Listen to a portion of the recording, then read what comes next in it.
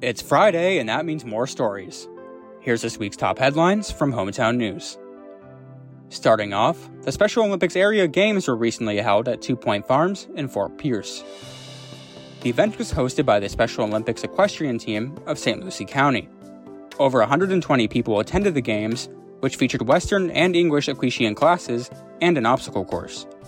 Another aspect of the event included a trail competition, which was designed to teach readers and horses how to navigate different obstacles. The equestrian athletes who showed up to the event not only proved their horsemanship, but also their bond to the animals.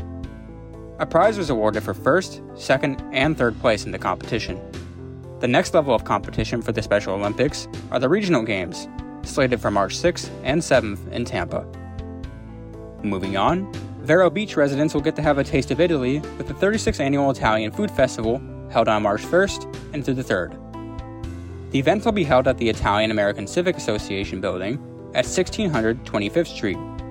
It will open its doors from 3 p.m. to 9 p.m. on March 1st, from 11 a.m. to 9 p.m. on March 2nd, and from 11 a.m. to 6 p.m. on March 3rd.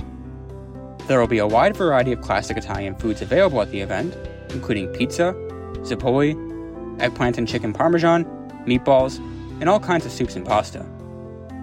Beer and wine will also be ready for purchase at the festival. In addition to food, there will also be entertainment at the event, including a handful of performers, such as Marshall and Sally and the Fun Fest Band, and a DJ playing Italian music.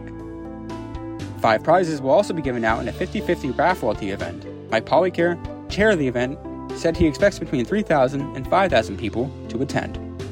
For more information, you can visit ItalianAmericanVero.com.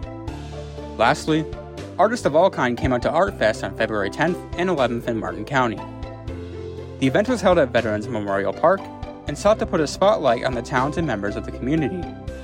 Art of all mediums was showcased at the event, including paintings, sculptures, photographs, sketches, and more.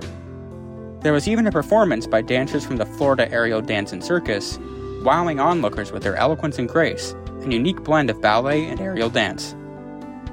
Attendees walked away from the event with a smile on their faces, and artists took pride in their work and the recognition they received for their talent.